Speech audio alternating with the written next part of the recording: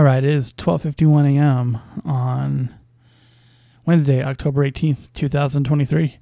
And this is Basketball This Week Done Quickly's preview of the Oklahoma City Thunder.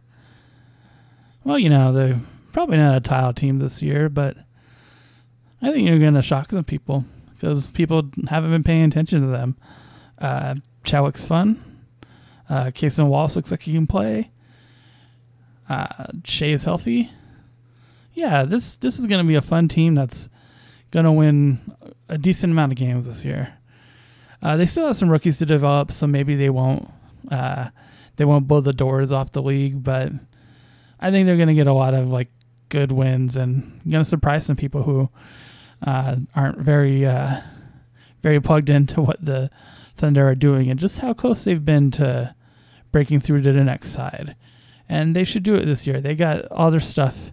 They got all their bullets in their guns this year. So it's not like a title team, but it's a team that could do pretty good. So yeah, definitely saying they're going to be better. And there's not much else to say about them. You're either paying attention and you know that the Thunder are right there, or you aren't, and you aren't going to listen to this anyway. So I'm just gonna say it. They're going to be better this year than they were last year. All right, that's it.